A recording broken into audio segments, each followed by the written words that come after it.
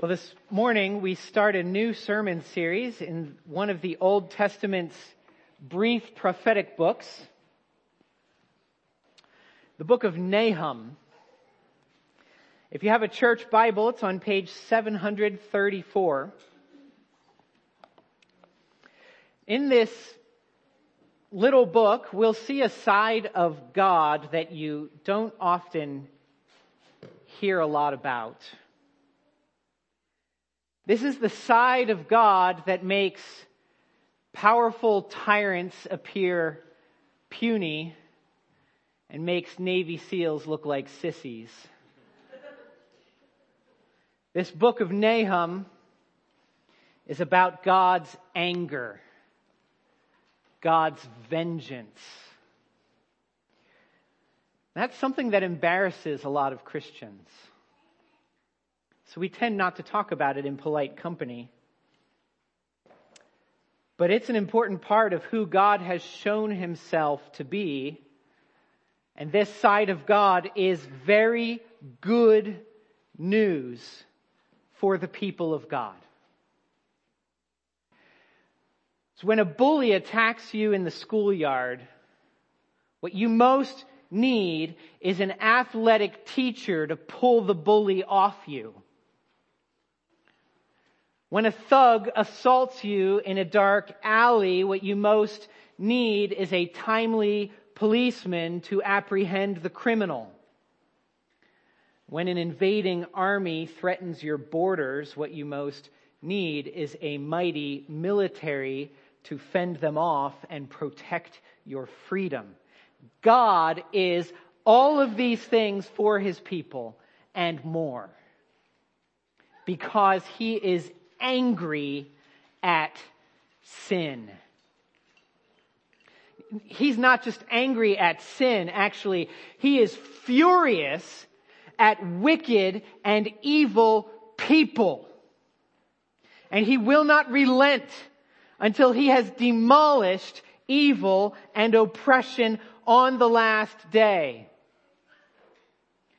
So when his patience runs out and his restraint reaches its limits, you need to make sure you won't be blown away in the fire of his fury. You need to know this morning that there is no way out but in. That's the main idea this morning. There's no way out but in. You can't escape his fury by fleeing from it, only by racing toward it, toward him. That's where we're heading this morning. You can see in your outline that we'll see that you can't change who he is. You can't escape what he does. And there is no way out but in. Let me pray for our time in God's Word. Our Father in heaven, please open our eyes and give us a grand and renewed vision of your great and awesome power and your fiery wrath. Please help us not to be embarrassed of you or ashamed of you, but grant us remarkable and excessive comfort in you, just as Nahum seeks to offer us, as even the name Nahum means comfort. Strengthen us in you that we might set our hope more fully on the Lord Jesus Christ as our refuge. I ask these things in Jesus' name. Amen. The first thing we must grapple with this morning is that you can't change who he is. Here are the first few verses of the prophet Nahum. An oracle concerning Nineveh. The book of the vision of Nahum of Elkosh. The Lord is a jealous and avenging God. The Lord is avenging and wrathful. The Lord takes vengeance on his adversaries and keeps wrath for his enemies. The Lord is slow to anger and great in power, and the Lord will by no means clear the guilty. Nahum begins his book by showing us who God is.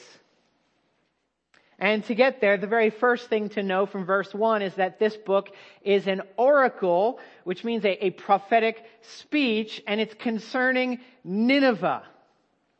Nineveh is the very same city that Jonah was sent to preach to. Jonah, whose book we just finished studying. Nineveh was the city of evil, oppressive, the capital city of the empire. And yet it was the city that responded to Jonah's message of destruction with immediate remorse and reliance on God.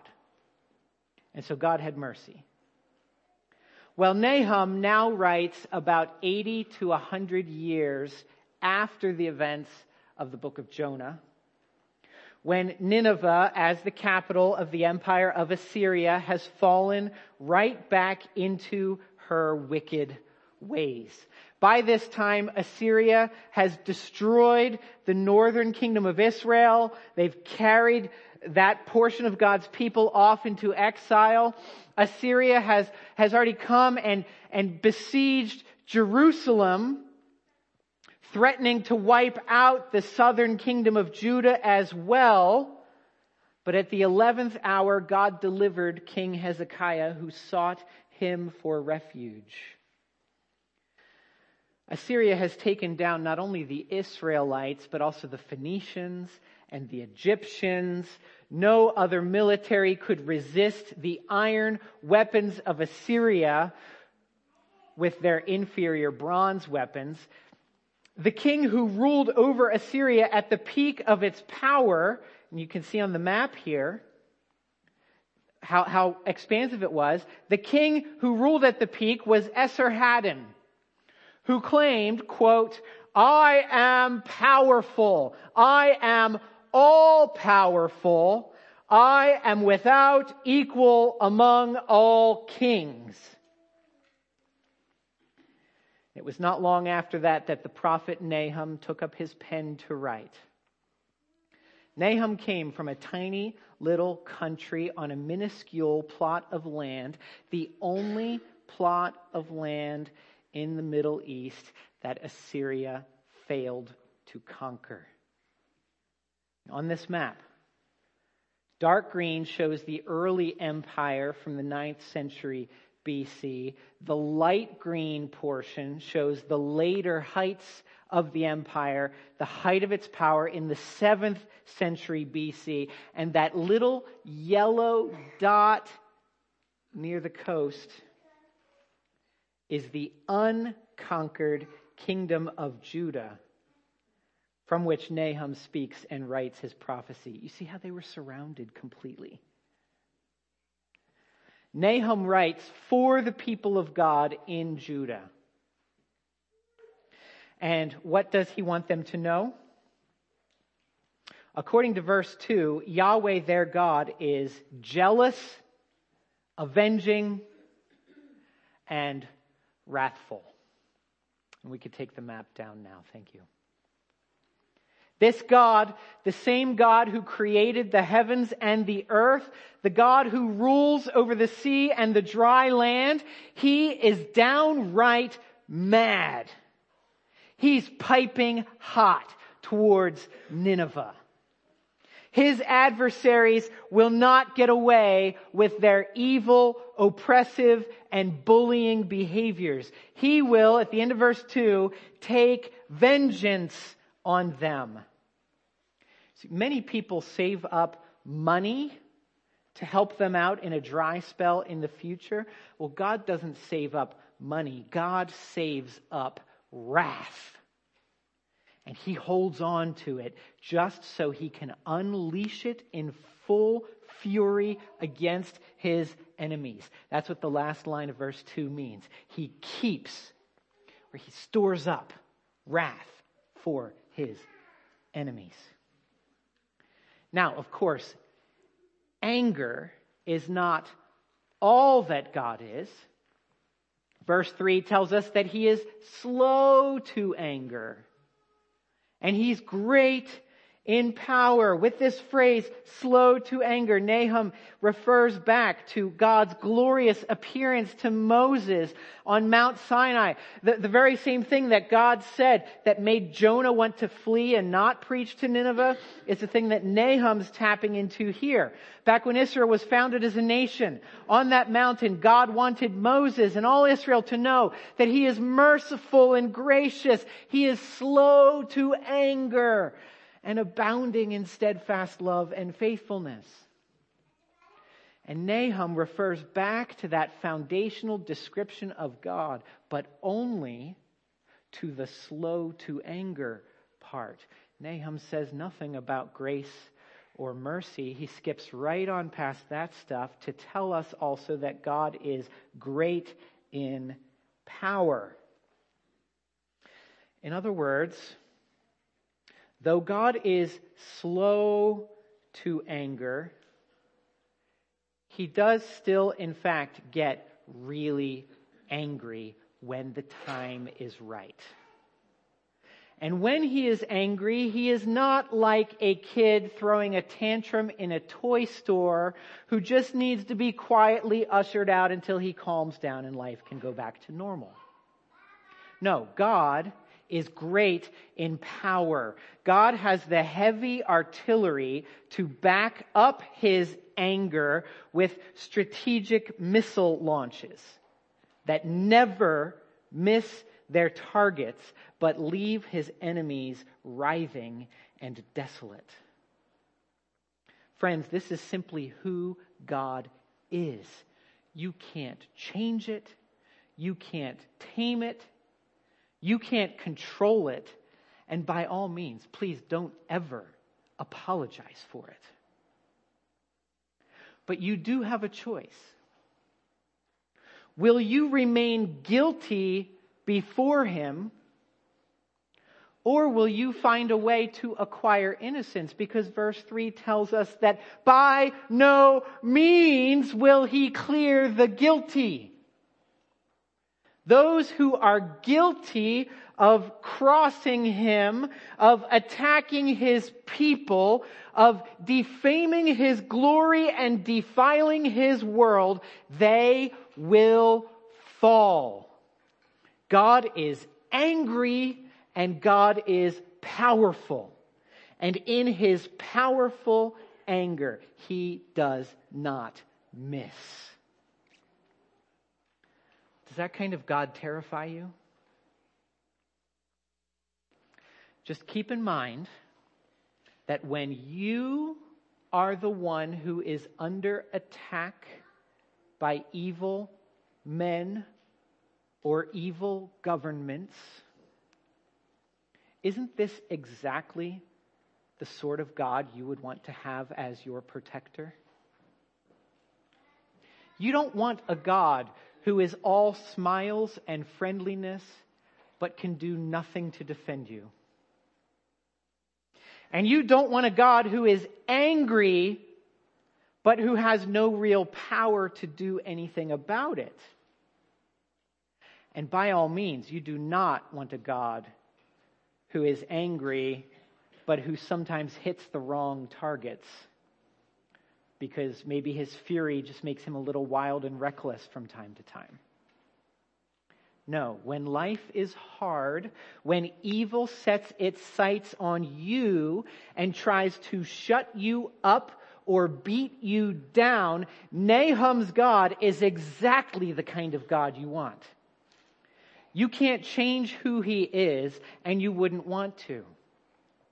But maybe you think you can outsmart him. Can you just keep your dark little secrets hidden and keep your distance from his angry gaze?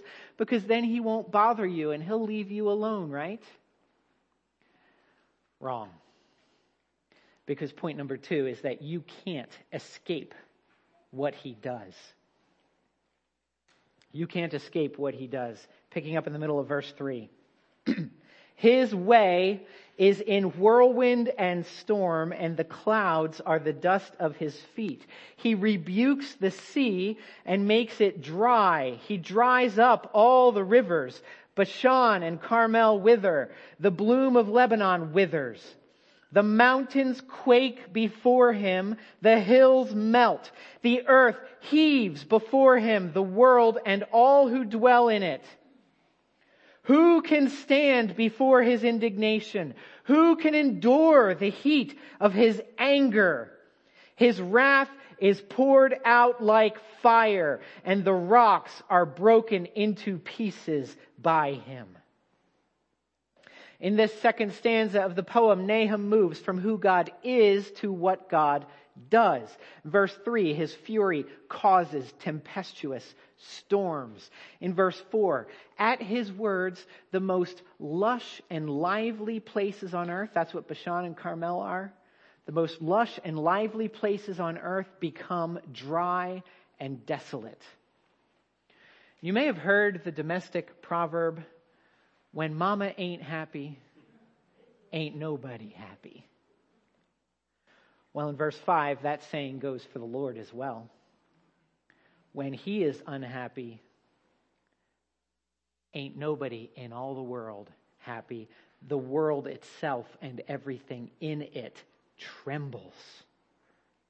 His anger is terrible, and not even the highest mountains want to get in his way. Friends, you wouldn't like him when he's angry. All that makes for pretty vivid imagery, but what does it mean? Well, what does a whirlwind do when it moves across the eastern seaboard in the heights of hurricane season? What happens when a village's source of water dries up? What happens when pieces of the earth's crust bang into each other, or when volcanoes spit up what lies inside them? All of this is getting at one thing. You see, God was able to create everything out of nothing by simply speaking a few words. And so with a few more words, he can take everything away just as easily. God, in his anger, has the capacity and the power to bring about desolation and destruction to such a degree that something like the 2011 earthquake in Japan might be a rather pleasant alternative. Do you remember that earthquake? It measured a 9.0 on the Richter scale. It caused a tsunami with 130-foot high waves traveling at 435 miles per hour and crashing 6 miles inland. Yeah, that would be better than facing God when he is angry. And I'm not exaggerating. The Bible says in at least 3 places in both Old and New Testaments, in Hosea, Luke, and Revelation, that when God unleashes the full fury of his anger, people will beg the mountains to fall on them instead. It would be better to be crushed under a landslide than to have to face the wrath of the Almighty God. That's why Nahum asks some crucial questions in verse 6. Who can stand before his indignation? Who can endure the heat of his anger? Yeah, you might think that God is your plaything for now, that he's nice to talk to when you need him, but when you don't need him, you can just put him back on the shelf. You think you like him when he's pleased, but you wouldn't like him when he's angry. His fury goes forth from him at the end of verse 6, like an explosive surge of fire, seeping into every corner, finding its way to everyone and everything placed in hiding, scorching, burning, assaulting, whatever stands in its way. And as I said before, God does not miss.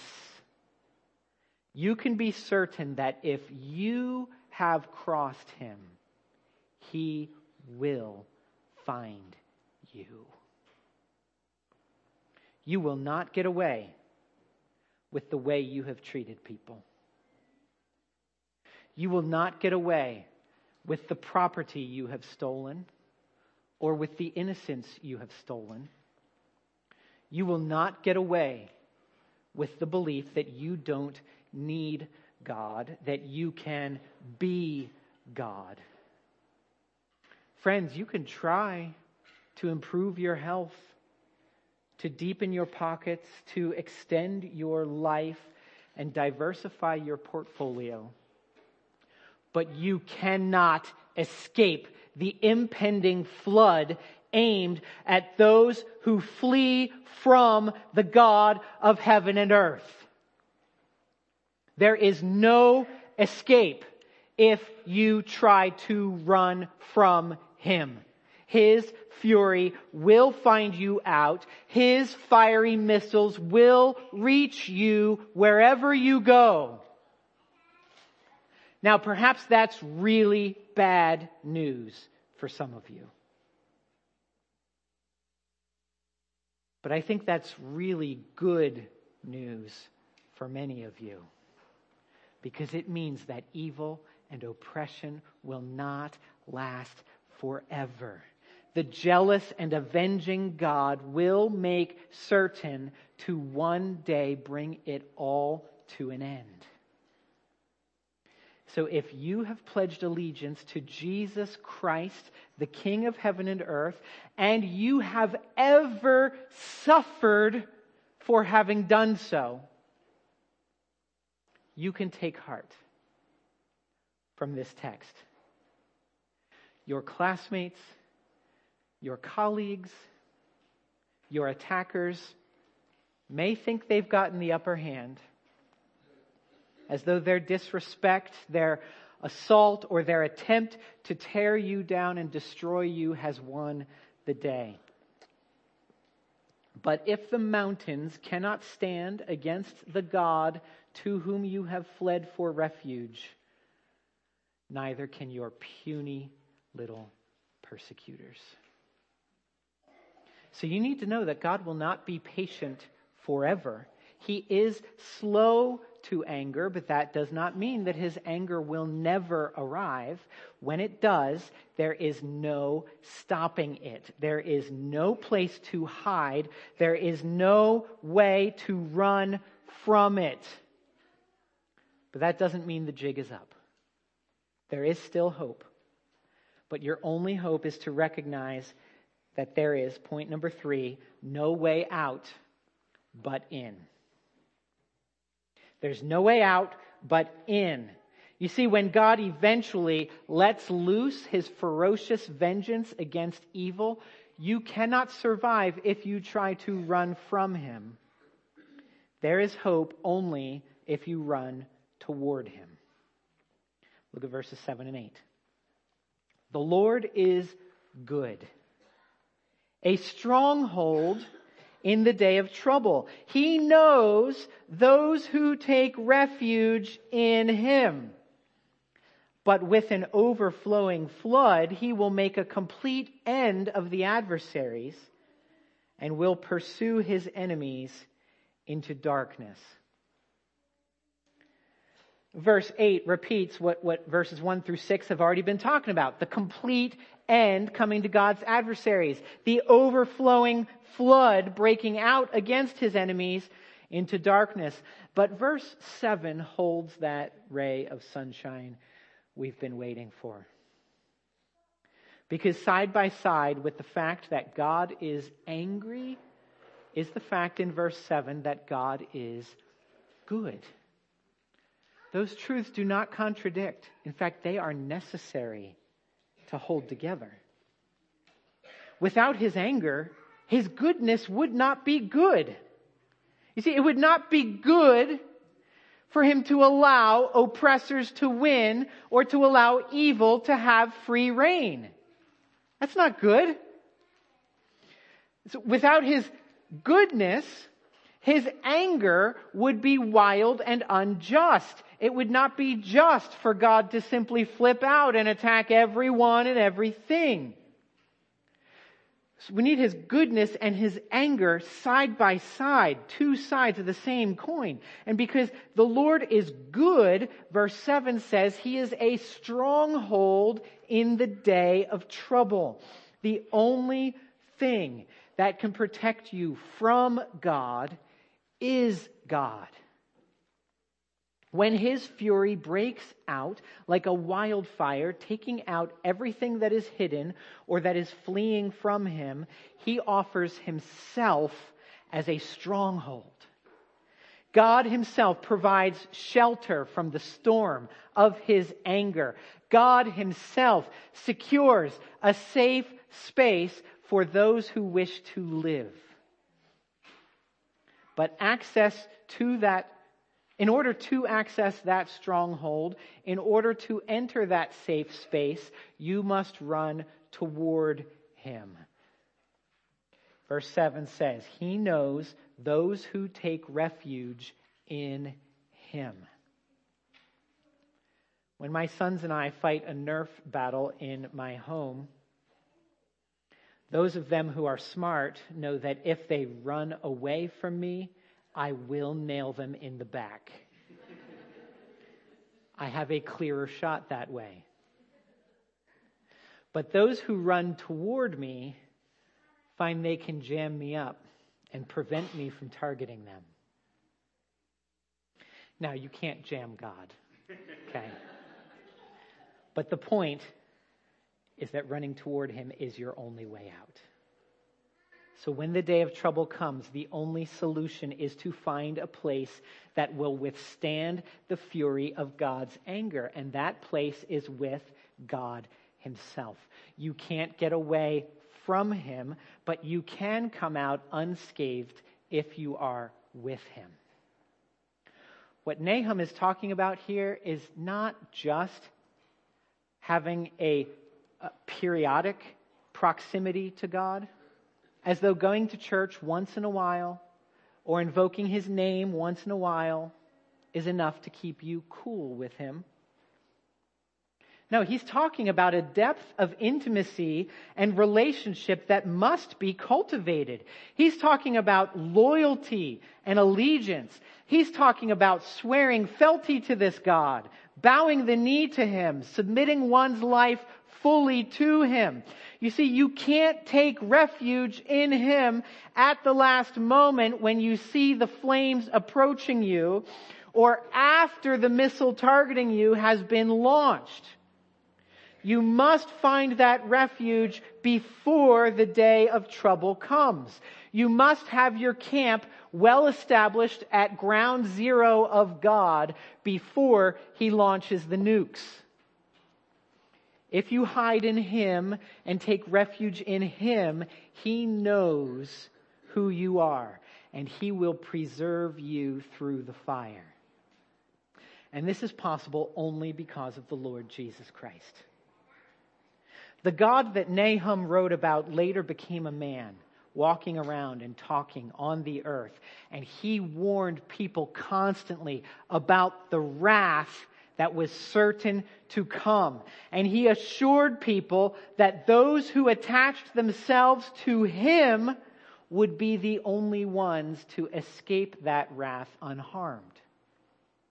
Jesus claimed that anyone who harms one of his people would be better off tying a large rock about the neck and jumping into the ocean, because they wouldn't like him when he's angry. Jesus said that anyone who takes advantage of other people would be better off cutting off a hand or plucking out an eyeball because they would not like him when he's angry. Though slow to anger, Jesus did let us see a glimpse of the beginning of his fury. Whenever religious people used their religious activity as a way to sugarcoat acts of oppression and violence, he started flipping tables and yelling. They didn't like him when he was angry. And yet Jesus always gave people a way out. And the way out was not to run away from him, but always to run toward him, because the Lord Jesus knows those who take refuge in him. He said in John chapter 10, "My sheep hear my voice, and I know them, and they follow me. I give them eternal life, and they will never perish, and no one will snatch them out of my hand."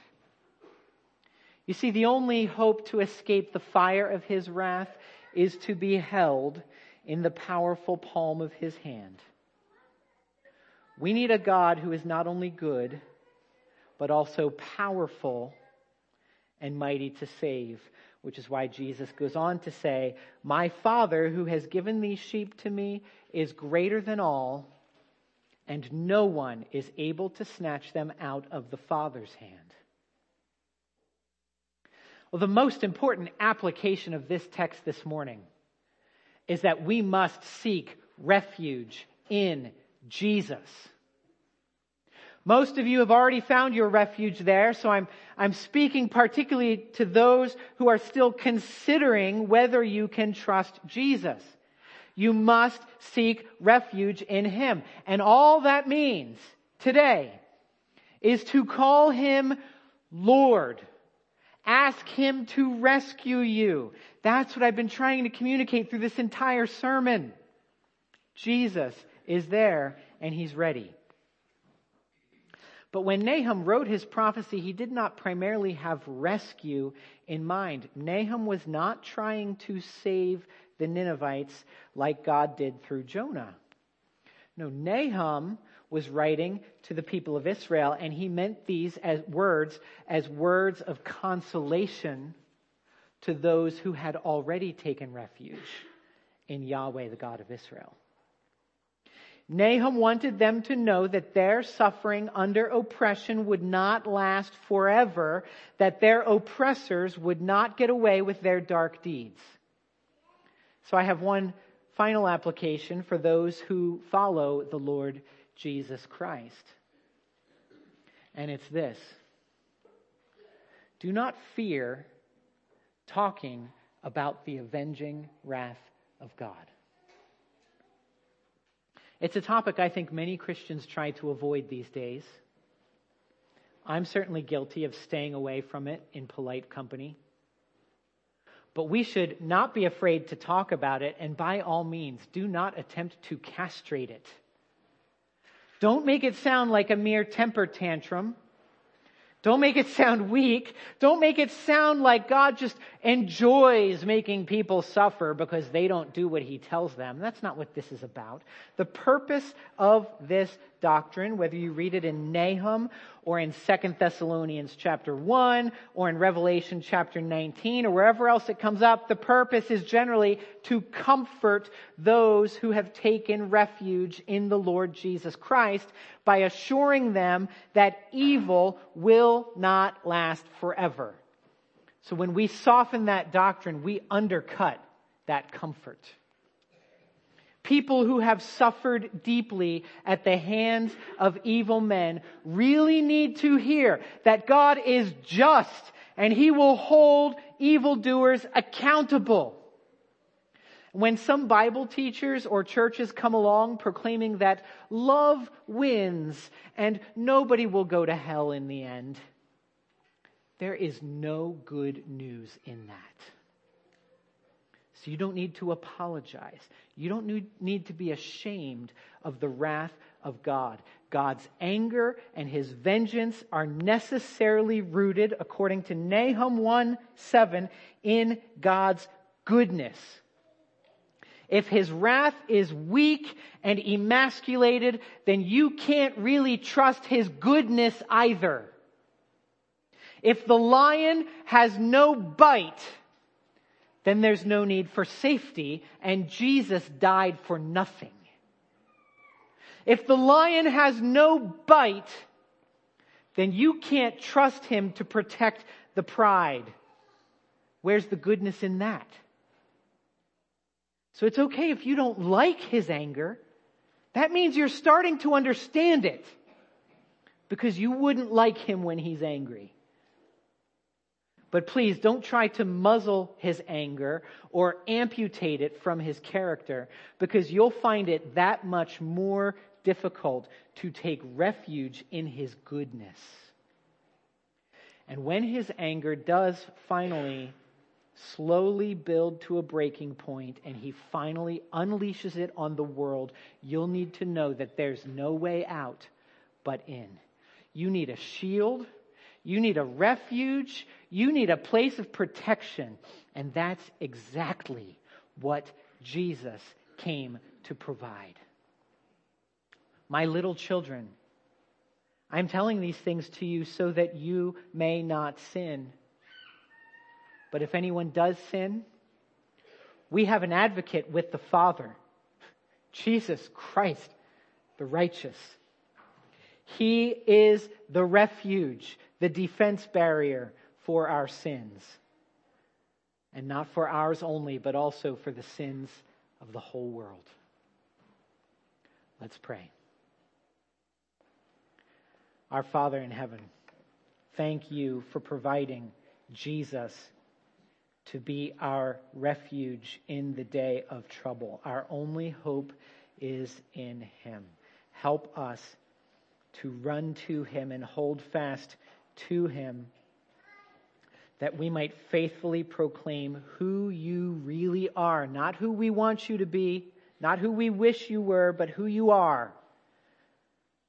Jealous, avenging, and wrathful against sinners. Help us, we pray, in Jesus' name. Amen.